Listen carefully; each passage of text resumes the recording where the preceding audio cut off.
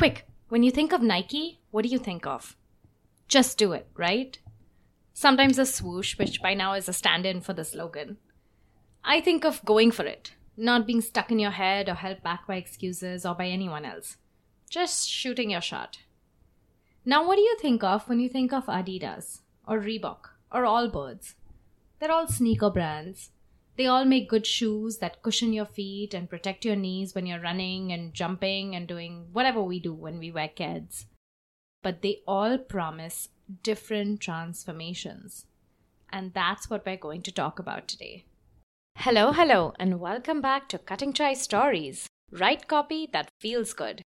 It's the no-fluff copywriting podcast that teaches you to write copy you can feel good about and gets you more clients along the way. I'm your host, Jayati Vora, and I'm here to give you a shot of masala for your writing. A way for business owners like you to write copy your way, in your voice, with practical writing tips you can put into action right away. Let's find your words together.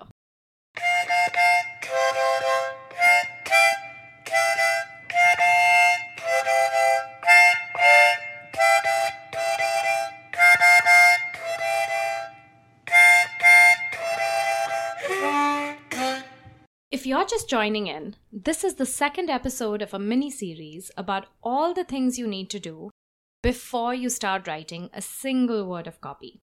Last week, we covered voice of customer, and if you haven't listened to that yet, you'll want to go and check it out. It's crucial. This week, we're going to talk about the core transformation your product or service promises. Now, this is a little more foundational than the actual words you'll use, because this deals with messaging. And you need to know what your message is before you can search for the words to convey that message. Make sense? Now, almost everything we sell or buy has more than one selling point to it. Like just yesterday, I bought mask extenders, also called ear savers, on Amazon. Those are those little straps that sit at the back of your head that you can hook your mask loops into, and that way the loops won't irritate your ears. There was the one that was made in the UK with a soft fabric so you wouldn't feel the weight, and it used Velcro. It was all black. There were some rubber and elastic ones that I didn't really investigate. And then there was the one that I bought, which was made of silicone. It contained 4 pieces in one packet that were all adjustable, and it had 4 different colors. The British-made one and the silicone one were the 2 main competitors for my business. And there were several differences between them, right?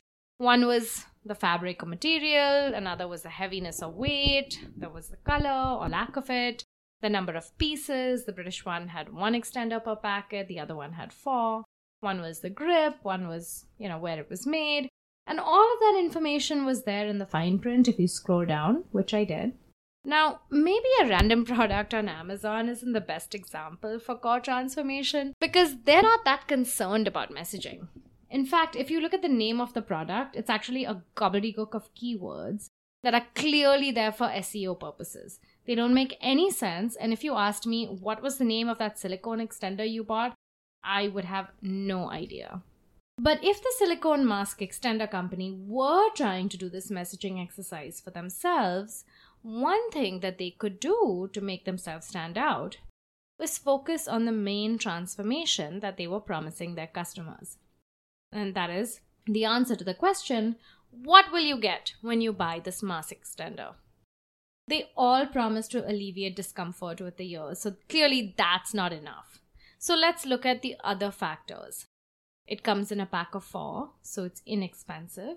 They're made of silicone, so they grip the back of your head securely. They're reusable, they're all different colors, and they're adjustable so they can be used by kids and adults. Now that's a lot of benefits, right? If you were selling on Amazon, maybe you would try and stick them all in there. Maybe you would even do it in the product name. But if you were a brand trying to distinguish yourself from the others with your messaging and your copy, then you would pick one core transformation. What's the one line, the one promise, the one change your customers will get when they buy your product? If you're Nike, the core transformation is that when you put on a pair of Nike shoes, it'll give you the courage to just go for it, to just do the thing that you've been wanting to do. If I were writing copy for the silicone mask extender company, I might combine 2 or 3 of those things and write something like one purchase for the whole family. Everyone gets their own color, so it doesn't get mixed up. Each one can be adjusted so that it fits children and adults both. And they're usable, so literally you just need to make one purchase for the whole family. And that line implies that it's not expensive. So that's a pretty hard-working promise, right? It's capturing 3, maybe even 4 of the benefits of the product in a single promise. One purchase for the whole family. Let's take another example. Let's make up one example. Let's say you're a life coach. You're a life coach in a sea of other life coaches, and each and every single one of you are promising change in your clients' lives. Maybe life coach Amelia studied with Martha Beck, and life coach Amishi uses the power of tarot in her work. Maybe one is based in Chicago and the other one is in Cincinnati. But those are just the details. If you're a potential client who desperately wants something to change in their life, you're not going to care if it's going to happen through tarot or acupuncture or standing on your head, right? You just care about getting the result, about getting that transformation. But how do you narrow down what that one core transformation is that you're selling? It's at the intersection of what the client wants and what you're amazing at. So we're going to do a little exercise here. If you are trying to nail down the core transformation of your program, you might want to hit pause here and go grab a pen and paper. Ready to do some brainstorming? Okay. So first, I want you to write down 3 to 5 things your client wants.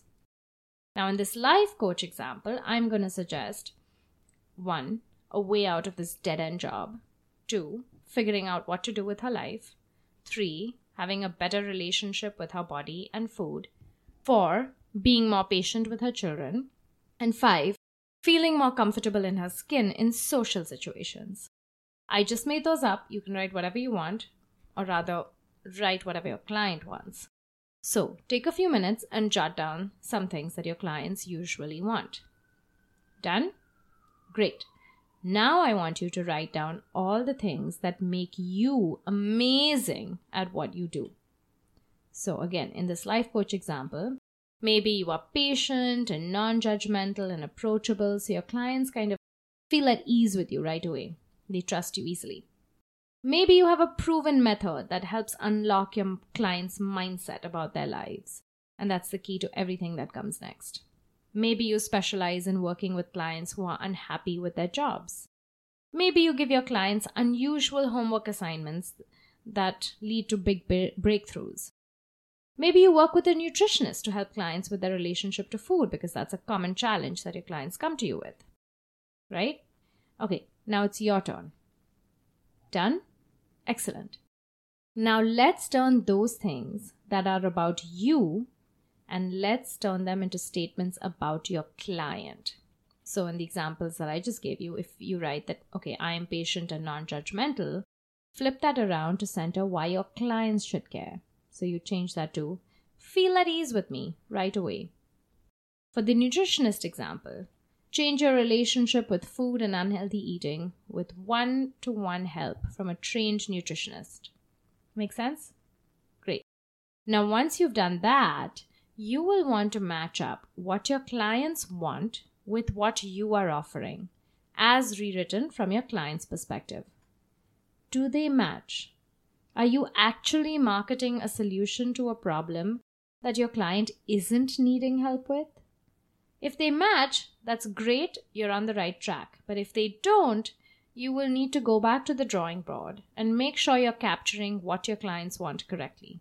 Those voice of customer interviews we talked about in the last episode should help with that. And you want to make sure that you are really the best solution to their problem. Okay, so let's see how the statements match in our life coach example. Not all of them match, but some of them do. So let's focus on those. Clients want help with their career. You specialize in that. Great. They want help with their relationship to food and their bodies, and you work with a nutritionist who can help them with that. Check. And they want to feel comfortable in their skin in social situations. You give out unusual homework that gives them breakthroughs. Now, this last one doesn't seem like it's a perfect fit. Because what you offer, the unusual homework, seems a bit broader than what they're looking for.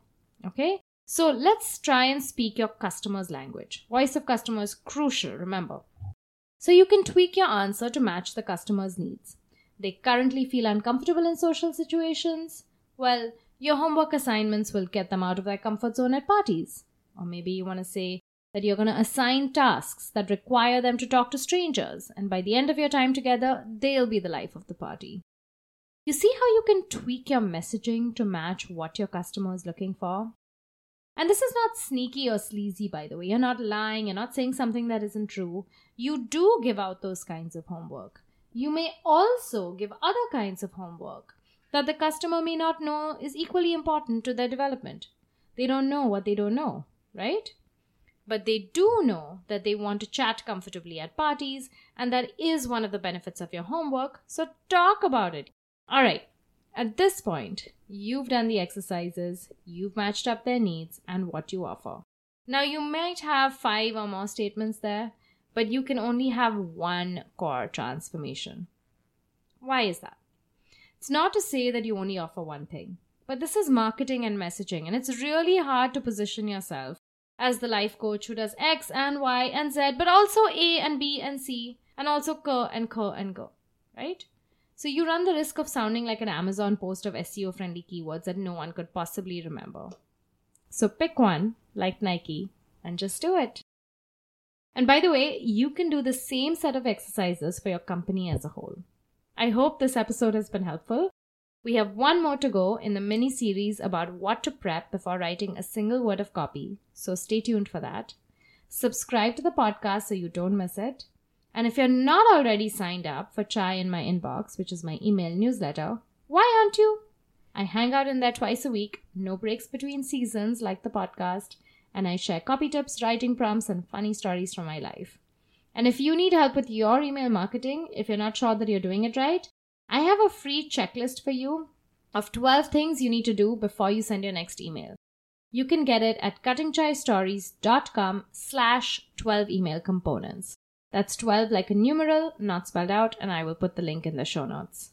As always, thanks so much for tuning in. Until I see you again next Thursday, do your core transformation exercises.